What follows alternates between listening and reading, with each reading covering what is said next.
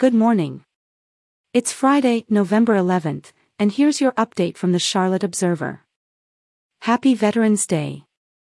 We are catching you up on local news and things to know.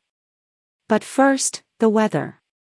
Our area is forecast to have rain and strong winds from Tropical Storm Nicole today. Road conditions may be impacted by fog. And thunderstorms are likely. Weather should improve over the weekend. The high today is 73. The low tonight is 58. Now, on to the news. It's a wrap for another Charlotte movie theater. The lights went out last night at the Regal Cinnabar Arboretum. The theater is the latest casualty in Regal Parent Company's bankruptcy. Less than a month ago, Regal Phillips Place Theater at 6911 Phillips Place Court permanently closed. There are 5 Regal theaters left in Charlotte. In more news. Mecklenburg County Commissioners support further research about expanding toll lanes on Interstate 77. A vote this week was 6-3. This could lead the region's transportation planning organization to work with company Cintra. The company wants to build and manage toll lanes from Charlotte to South Carolina. Nothing has been finalized, but the local vote at least allows the next step of research. MCDOT expects the new toll lanes to cost $2.1 billion. At the airport, Spirit is adding 2 more non-stop destinations.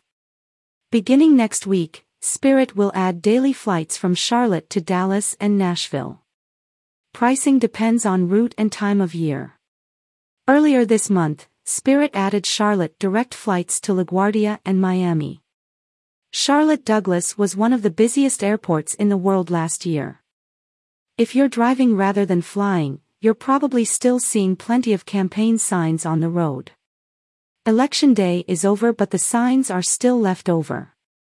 In Charlotte, if you have one on your lawn, you have 7 days to remove it after the election.